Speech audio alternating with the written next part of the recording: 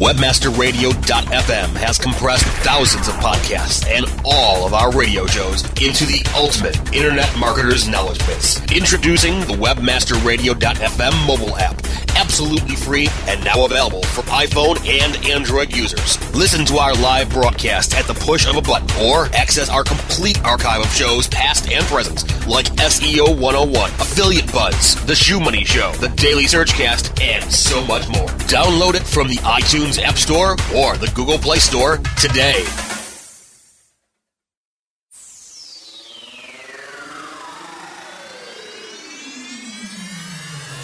Business is changing, and new marketing avenues are opening up every day. Webmasterradio.fm presents a show that brings you the innovators and trendsetters, taking us to a new age of marketing, media, and social business strategy.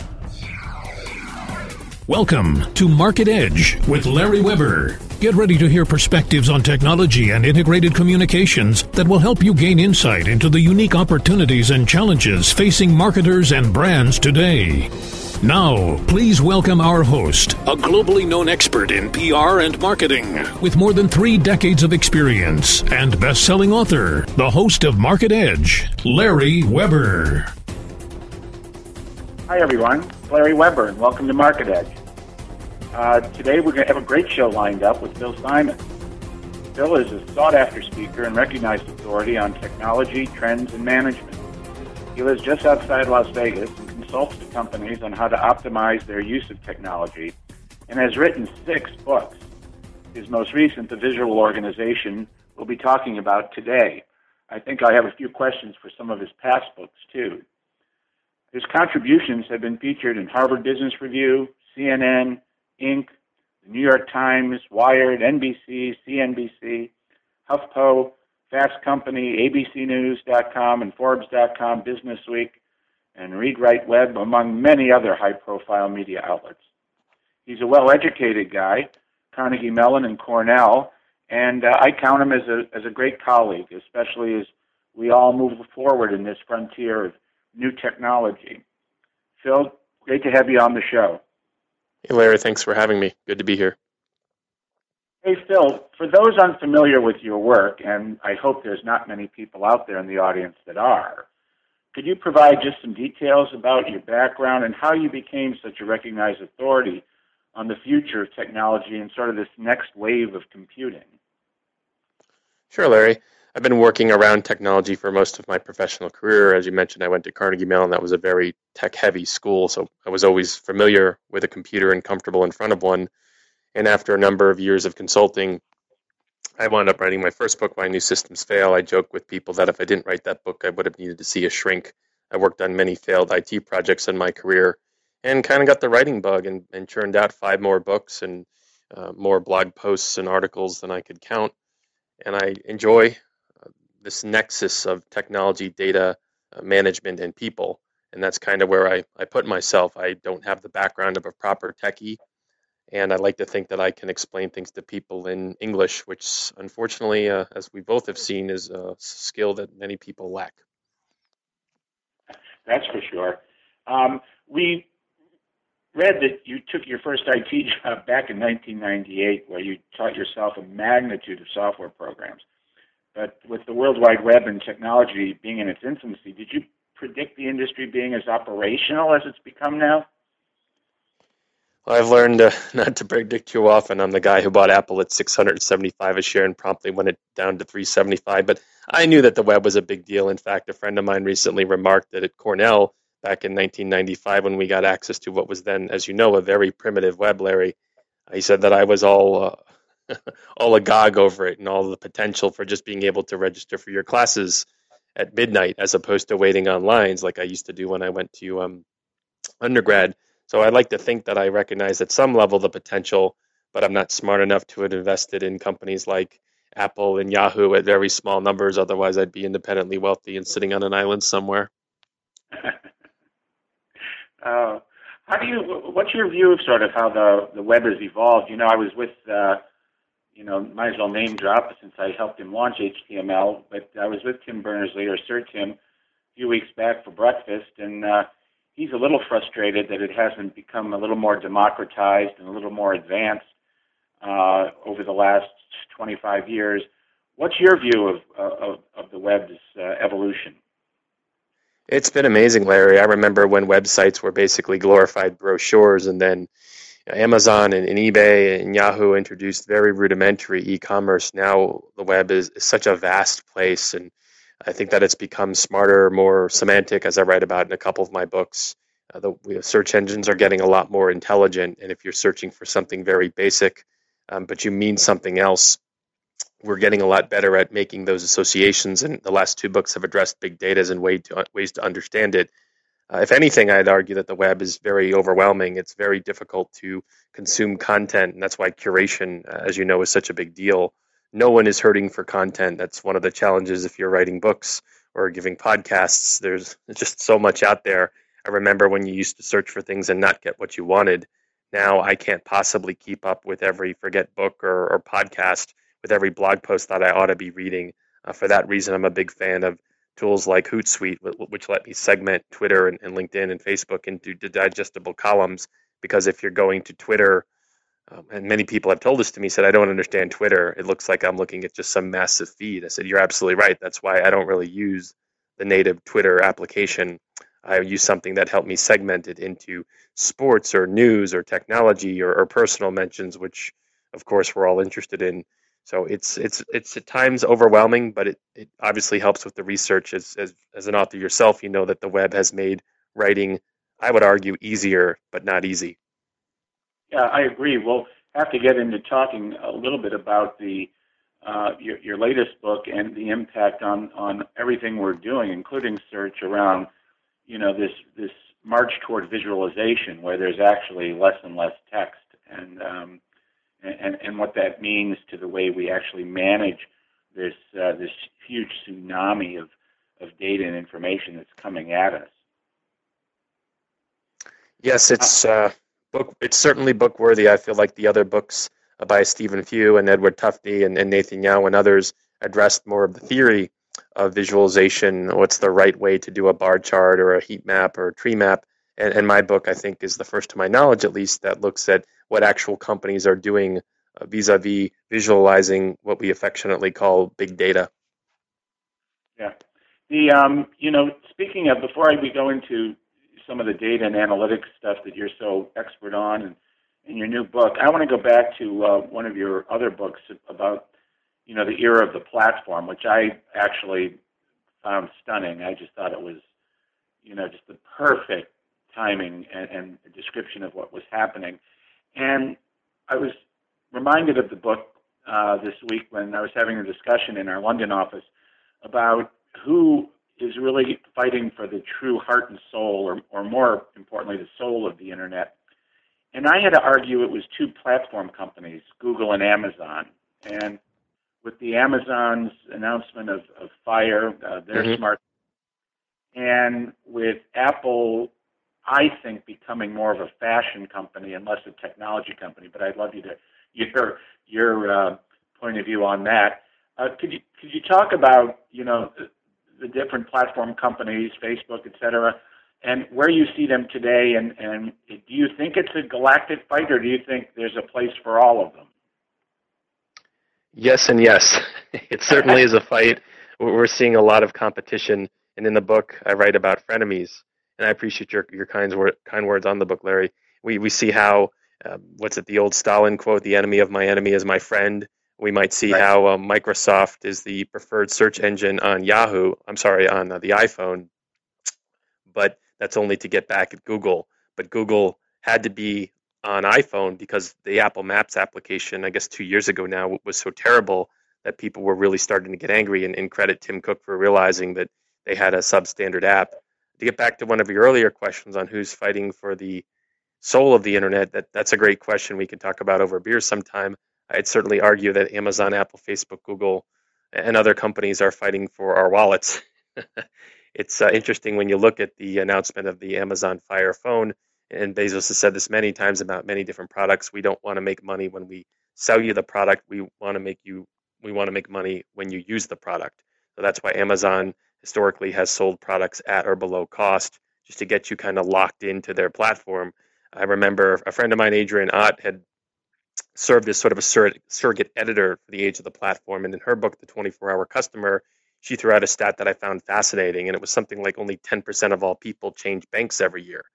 Now, you may not be happy with the web application or the smartphone application. You may not be happy with fees or rates, but changing your bank for all of your life is actually not easy to do. And that fact is not lost on these companies. Yes, I can search Google or I can search Bing or DuckDuckGo or any number of different search engines, but if I've got my email on Gmail, that's not easy to port over someplace else, and that's by design. So these companies understand, I don't want to call it consumer laziness, but it's stickiness, for lack of a better term. So I do think there's a place for all of these companies, but all in different ways. I don't think that Amazon and Facebook are really going head-to-head on a lot of different things. And even in certain areas, Apple and Google aren't really touching each other's stuff, but they are often enemies and often friends. It just depends on the day. It's funny you bring up about the bank. I was sitting with my older daughter who graduated last year from a Ivy League school, and she's living at home saving money right now. But she was, depositing a paper check that she had gotten from one of her grandmothers. And we started talking, and I said, "Oh, have you ever visited the branch?" And she said, "Dad, I've never been in my bank." And I was like, and I was just fascinated. And then that led to a behavioral comment that before we get into some of the data questions, I wanted to just share with you and the audience is my daughter and I decided to watch one show a week since she was back home, and we picked this show, The Voice. And anyway, that doesn't matter. But would sit down and I would have my iPad or my iPhone next to me, and I'd watch the show. Now my daughter would sit down, and she had her laptop open doing some work. She was also shopping on Lulu. Lulu also had a Facebook application that she could share before she bought things. She could share things with her friends and get their opinions. Then she would tweet about what a mistake the judge just made on the show and have a glass of wine, and she was perfectly calm. And then even because Lulu had her phone number, she got texted an offer that since she bought 2 sundresses, they would give her a third for half price. And I was just amazed at how fast behavior's changing. Comment? No argument here. There's if I worked for the head of a cable company, I would be absolutely paranoid. There aren't a lot of millennials who are paying for cable. We're so used to watching what we want, when we want, and Netflix and other companies have spearheaded that. It's a very turbulent time, so I'm old enough to remember, like you, when watching TV was pretty much a one-screen experience. Now it's a multi-screen experience. Speaking of what companies can do, and not cable companies, I mean just regular, normal companies, with this shift to everything digital, with unstructured data like conversations on social media, and data that's ultimately going to be coming not just from us and other individuals, but from sensors and, the Internet of Things. What's a company to do to really take advantage of all of this data, and how do you turn it into actionable stuff? Well, those are big questions, but I would argue it starts, Larry, with the recognition that data matters. One of my favorite quotes from the book is from Jim Barksdale, who said, "If we have data, let's use data. If we only have opinions, let's use mine." You and I are old enough to know that at plenty of companies, people want what they want when they want it, even if the data would suggest otherwise. Now, look, no one's saying here that we ought to use data for everything.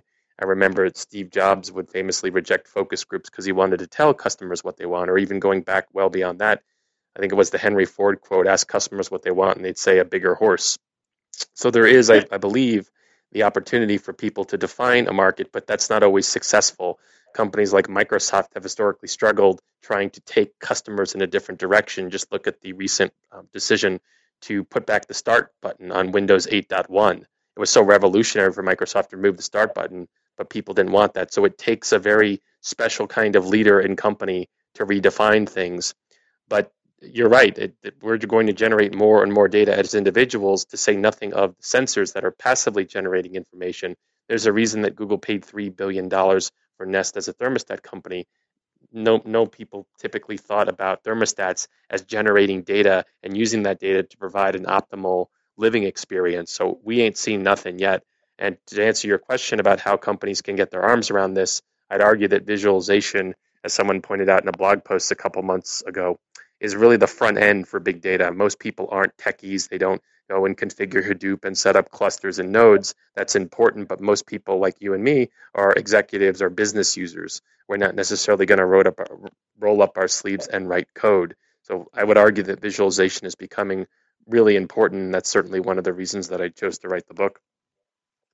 We're going to go more deeply into that book, The Visual Organization, after our break. You're listening to Market Edge with Larry Weber and today's guest, Phil Simon, one of the great thinkers in the digital age. We'll be back in a moment. Market Edge will return in just a moment. InternetMarketingNinjas.com is the online dojo of the highly trained and skilled Internet Marketing Ninjas. Disavow documents, reconsideration requests, Panda and Penguin penalties. Let our superior SEO ninjas confront all of your link-related issues. The Internet Marketing Ninjas are equipped to master any marketing exercise, content creation, authorship, link building, PPC, and more. Plus, build more buzz for your brand with our social media marketing strategy. Discover all that the Internet Marketing Ninjas can do for you. Visit the online dojo now at InternetMarketingNinjas.com. Guys, are you suffering from FD, fulfillment dysfunction? Let MoldingBox.com's online portal system for inventory, tracking, and returns perform for you. We have the enormous tools you need for complete warehousing, shipping, and handling of all your packages, no matter the size or shape, directly to your customers. MoldingBox.com can also fulfill all your nourishing, nutraceutical, and smooth skincare product desires, including green coffee and Garcinia on demand. Plus, let our in-house printing and CD, DVD manufacturing help you enlarge and maximize your coaching and business opportunity potential. We do everything: fulfillment, shipping, tracking, inside and out, and all in one place. Moldingbox.com. It's shipping made sexy. As a business owner, you labor for the love of it, and you don't always have time to worry about your website. With GoDaddy Managed WordPress, you don't have to. Simply create your WordPress site or migrate an existing site. GoDaddy will handle the hosting, setup, backups, and security, and keep your site running at blazing speed so you can share your passion with your customers online. Visit GoDaddy.com and enter code MANAGED to get Managed WordPress for $1 a month, plus a free domain. Some limitations apply. See website for details. Oh yeah, my day is done. Time for happy hour. You're already done for the day?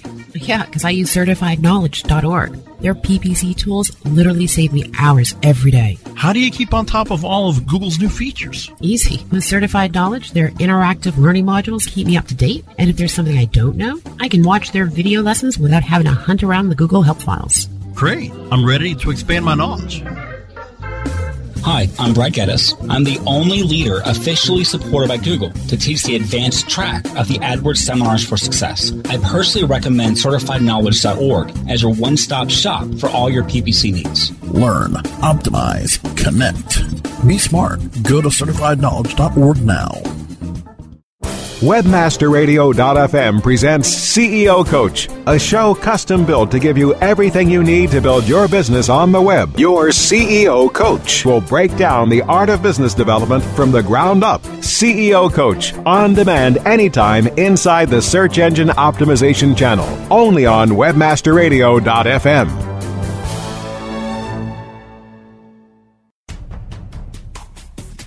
We're back with more Market Edge, bringing you the best and brightest voices in digital marketing, only on WebmasterRadio.fm. Once again, here's Larry Weber. Hi, everybody, and welcome back to Market Edge. It's Larry Weber here with Phil Simon, and a great conversation about all things digital. He's a well-known speaker and recognized authority on technology trends and management, and he has, believe it or not, his sixth book out, and he is still a young man, by the way. At least he looks like a young man. From your new book, Phil, The Visual Organization, and I recommend everybody pick it up, you discuss how to create an organization around visualization. Can you at least step back a minute and explain what you mean by visualization, and then why you think it's so important for the future success of an enterprise? Sure. Again, this is certainly not the first book on data visualization. When I was 19 at Carnegie Mellon in sophomore year, as I write about the book, the professor gave us the classic book by Edward Tufte, The Visual Display of Quantitative Information, or shorter VDQI. And I remember being amazed at how simply you could manipulate how a stock looked by tweaking the X and the Y axes. And to offer a proper definition, it's really not that hard. Data viz is simply the representation of information in a graphical form, and that can take any number of different ways. It could be a pie chart or a bar map, bar chart, or a heat map or a tree map. But in the book, I write about the importance of creating not just these static standalone tools that people use once a quarter to present to their management, but really interactive tools that people use on a daily basis to understand what's going on, ask better questions, and ultimately make better business decisions. And in the book, I don't want to talk about it at an abstract level. I cover companies like Autodesk and Netflix and the University of Texas that are creating tools, and then having your everyday employee, as we talked about before, use those tools. So there's no formula, there's no checklist for becoming a visual organization, but I would argue that in this era of big data, it's never become more important for us to do that. If you look at data in just a raw form in a spreadsheet or just a log, it's really difficult to understand what's going on. Look, if you've got 3 sales from 3 different clients, that's not that hard to visualize. What if you have 3 million sales from 35,000 different clients? Well, you probably want to visualize it to get a sense of which products are selling where, when, who's your best customer, how is that trending? And the tools now have really progressed to the point at which you don't need to be a proper techie to use them. I write about tools like D3 or Tableau or many, many other tools out there that you can try for free because they're open source or they're on a freemium model, and just start playing with data and see what you'll find. In the book, I argue that that's never been more important. I was very intrigued with some of the case studies you were sort of mentioning, but especially sort of how you mentioned how Netflix, Wedgies, and eBay are sort of setting themselves apart with data visualization. Might you go a little bit, for our audience's sake, on a couple of those companies, on why they're doing it so well? Yeah. Netflix does some amazing things. I actually, as part of my book tour, spoke at Netflix headquarters in Los Gatos, California, and it's amazing to me, Larry. They have data visualizations on the wall. They won a tech Emmy. Forget the House of Cards Emmy with Kevin Spacey. They won a technology Emmy for their use of data and technology. And Netflix does many, many things, most of which they wouldn't tell me because it's proprietary. But to their credit, they said if it's out there, we're not going to stop you from using it. One of which is that Netflix quantifies the cover imagery on all of their titles, their TV shows, their movies. They know that, let's say you mentioned you watch TV with your daughter, maybe your daughter has a penchant for orange comedies and they'd recommend Arrested Development or Orange is the New Black.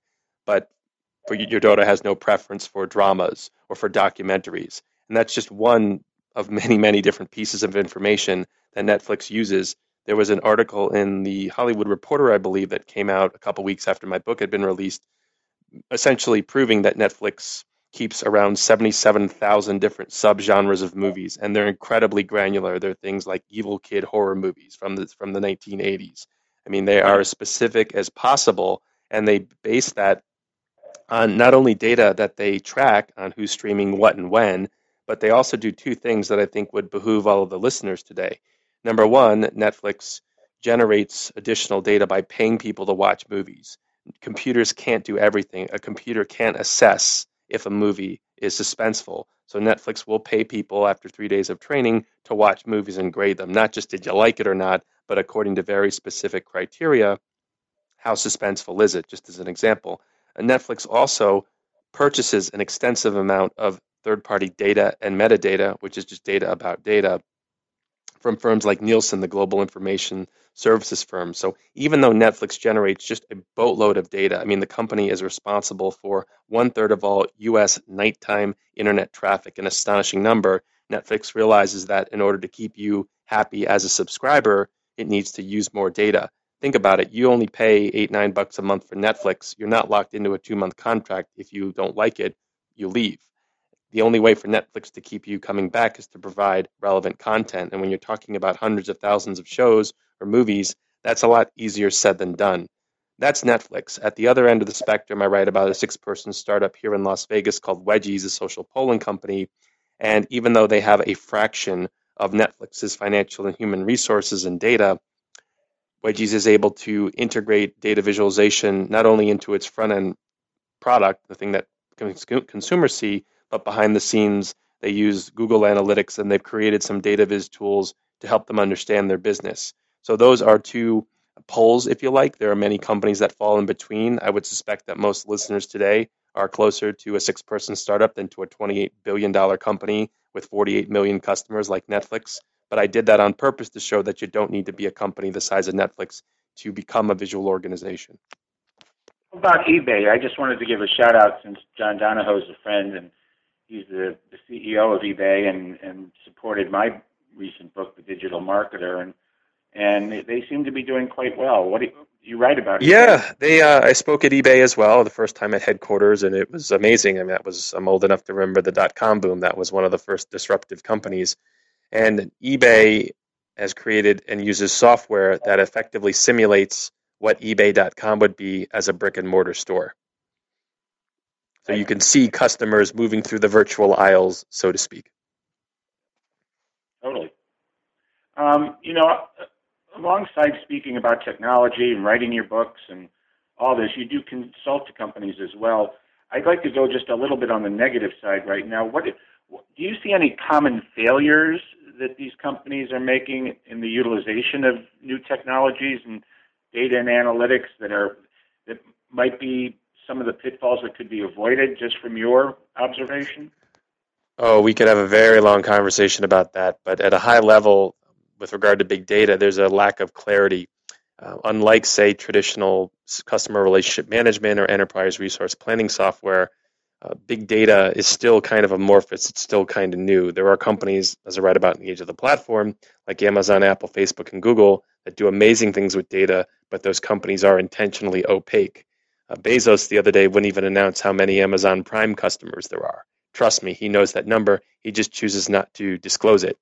So many companies don't know how to get started, or they'll dismiss it, or they'll listen to software vendors, and those vendors are often confusing them because, as you know, we live in a world of SEO and social media.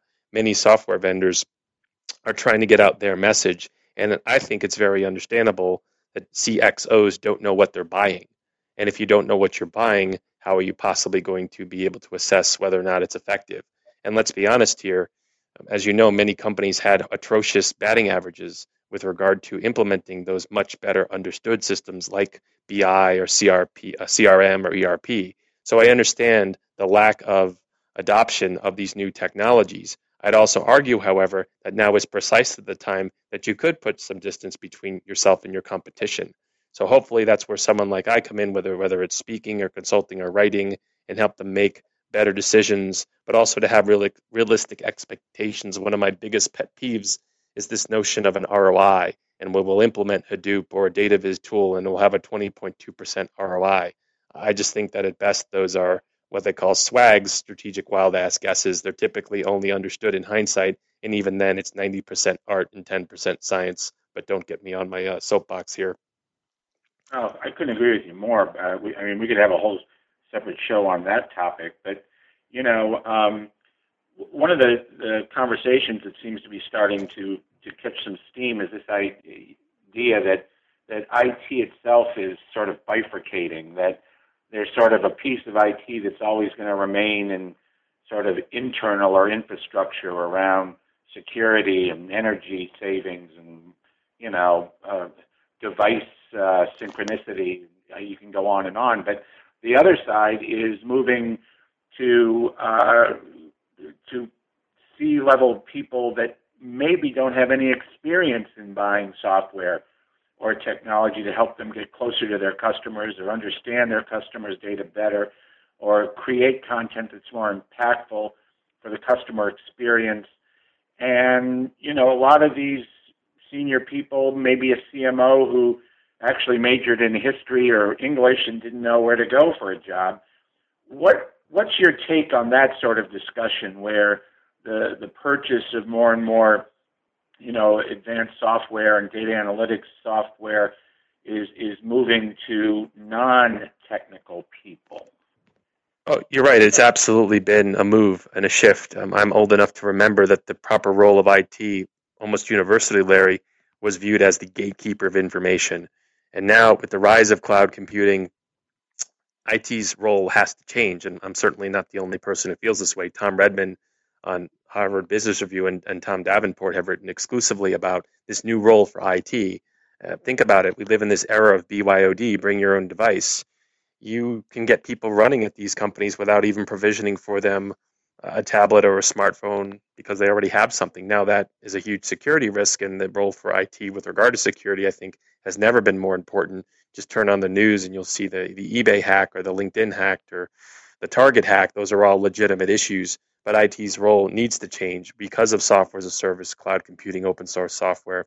And I write about this in a couple of my books. You no longer need to have this 2-year waterfall methodology in which, after millions of dollars spent on software licenses, support, and consultants like me, then you get to actually use the software. You can be up and running with many, many different tools within the hour.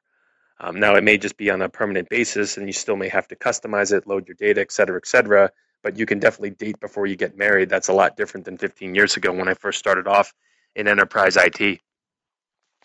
That's good advice. Most of our audience here is somewhat related to marketing or customer centricity, and they need to reach out to people like you and read the books to see really what is the new toolbox and how do we use that new toolbox, and realize that there is a new toolbox. Yeah, the quote from one of my favorite Rush songs: "Changes aren't permanent, but change is." What's true today may not be true in 2 to 3 years. And in the book, I write about the dangers of a set it and forget it mentality. No longer can you say that we have our master dashboard, our report, and it gives us everything that we need. And 5 years later, that'll be true. I remember 3 or 4 years ago, Larry, when companies started to get their arms around social data from LinkedIn or Facebook or Twitter. And then all of a sudden, a couple of years ago, Pinterest started blowing up, and people said, really, I have to worry about this as well? Well, look at Pinterest's engagement numbers. It's not worth $10 billion with investors like Mark Andreessen by accident. Pinterest may not matter for your business, but if you ignore it, you do so at your own peril. There may be very valuable data there that could help you identify who some of your most influential customers are. Absolutely. Hey, we're winding down, and I can't believe this half hour has gone this quickly, but, Phil, which companies do you see really paving the way for big data and analytics and are starting to set themselves apart? You must mention some in the book, I believe I recall, but, just for our listeners, which come top of mind? I mean, certainly the big four, Amazon, Apple, Facebook, and Google, just because they aren't in the book doesn't mean they aren't doing interesting things. Netflix is up there. In previous books I've written about Quantcast, but those are all very large companies, although Quantcast is definitely a smaller one. I would say that, and I wrote a Harvard Business Review piece on this, there's a pretty interesting company called Carvana based out in Phoenix, Arizona, and they used a site called Kaggle to effectively rent data scientists to develop an algorithm. Now, big data may be amorphous and you're not sure if it's going to work. Well, what about spending a relatively small amount of money to get access to some of the brightest minds on the planet and see if it actually does make a difference for your business? So don't think for a minute that you have to be a company the size of Google or Netflix to take advantage of this. There are small companies like Carvana, as I mentioned, that are actually recognizing this and doing something about it and seeing real results. Well, Phil Simon, you are a true gem to be on the show today. And for the audience, please Google Phil and buy his books. His most recent, The Visual Organization, is a fascinating book on this next wave of computing. He contributes to so many different things, so keep your eyes out for another Harvard Business Review or any type of contemporary media that covers new technology. Phil Simon, I want to thank you again for being on Market Edge. Larry, thank you for having me. And everybody out there, make sure you check out the latest podcast, which This, Phil Simon, is available on Tuesdays at 12 o'clock Eastern Time in the United States. And until next time, this is Larry Weber from Market Edge. Thanks so much for listening. Bye-bye.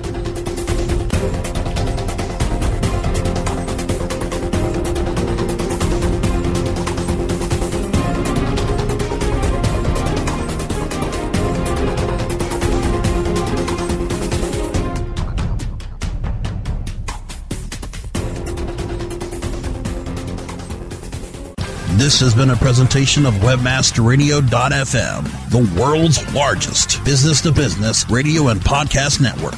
We welcome you to sample past episodes of this program, as well as our complete library of programs, on demand or on the air via our 24/7 live audio stream at www.webmasterradio.fm. The opinions expressed on this program are those of the guests and hosts and do not necessarily reflect those of WebmasterRadio.fm's management or sponsors. Any rebroadcast or redistribution without authorized consent of WebmasterRadio.fm is prohibited.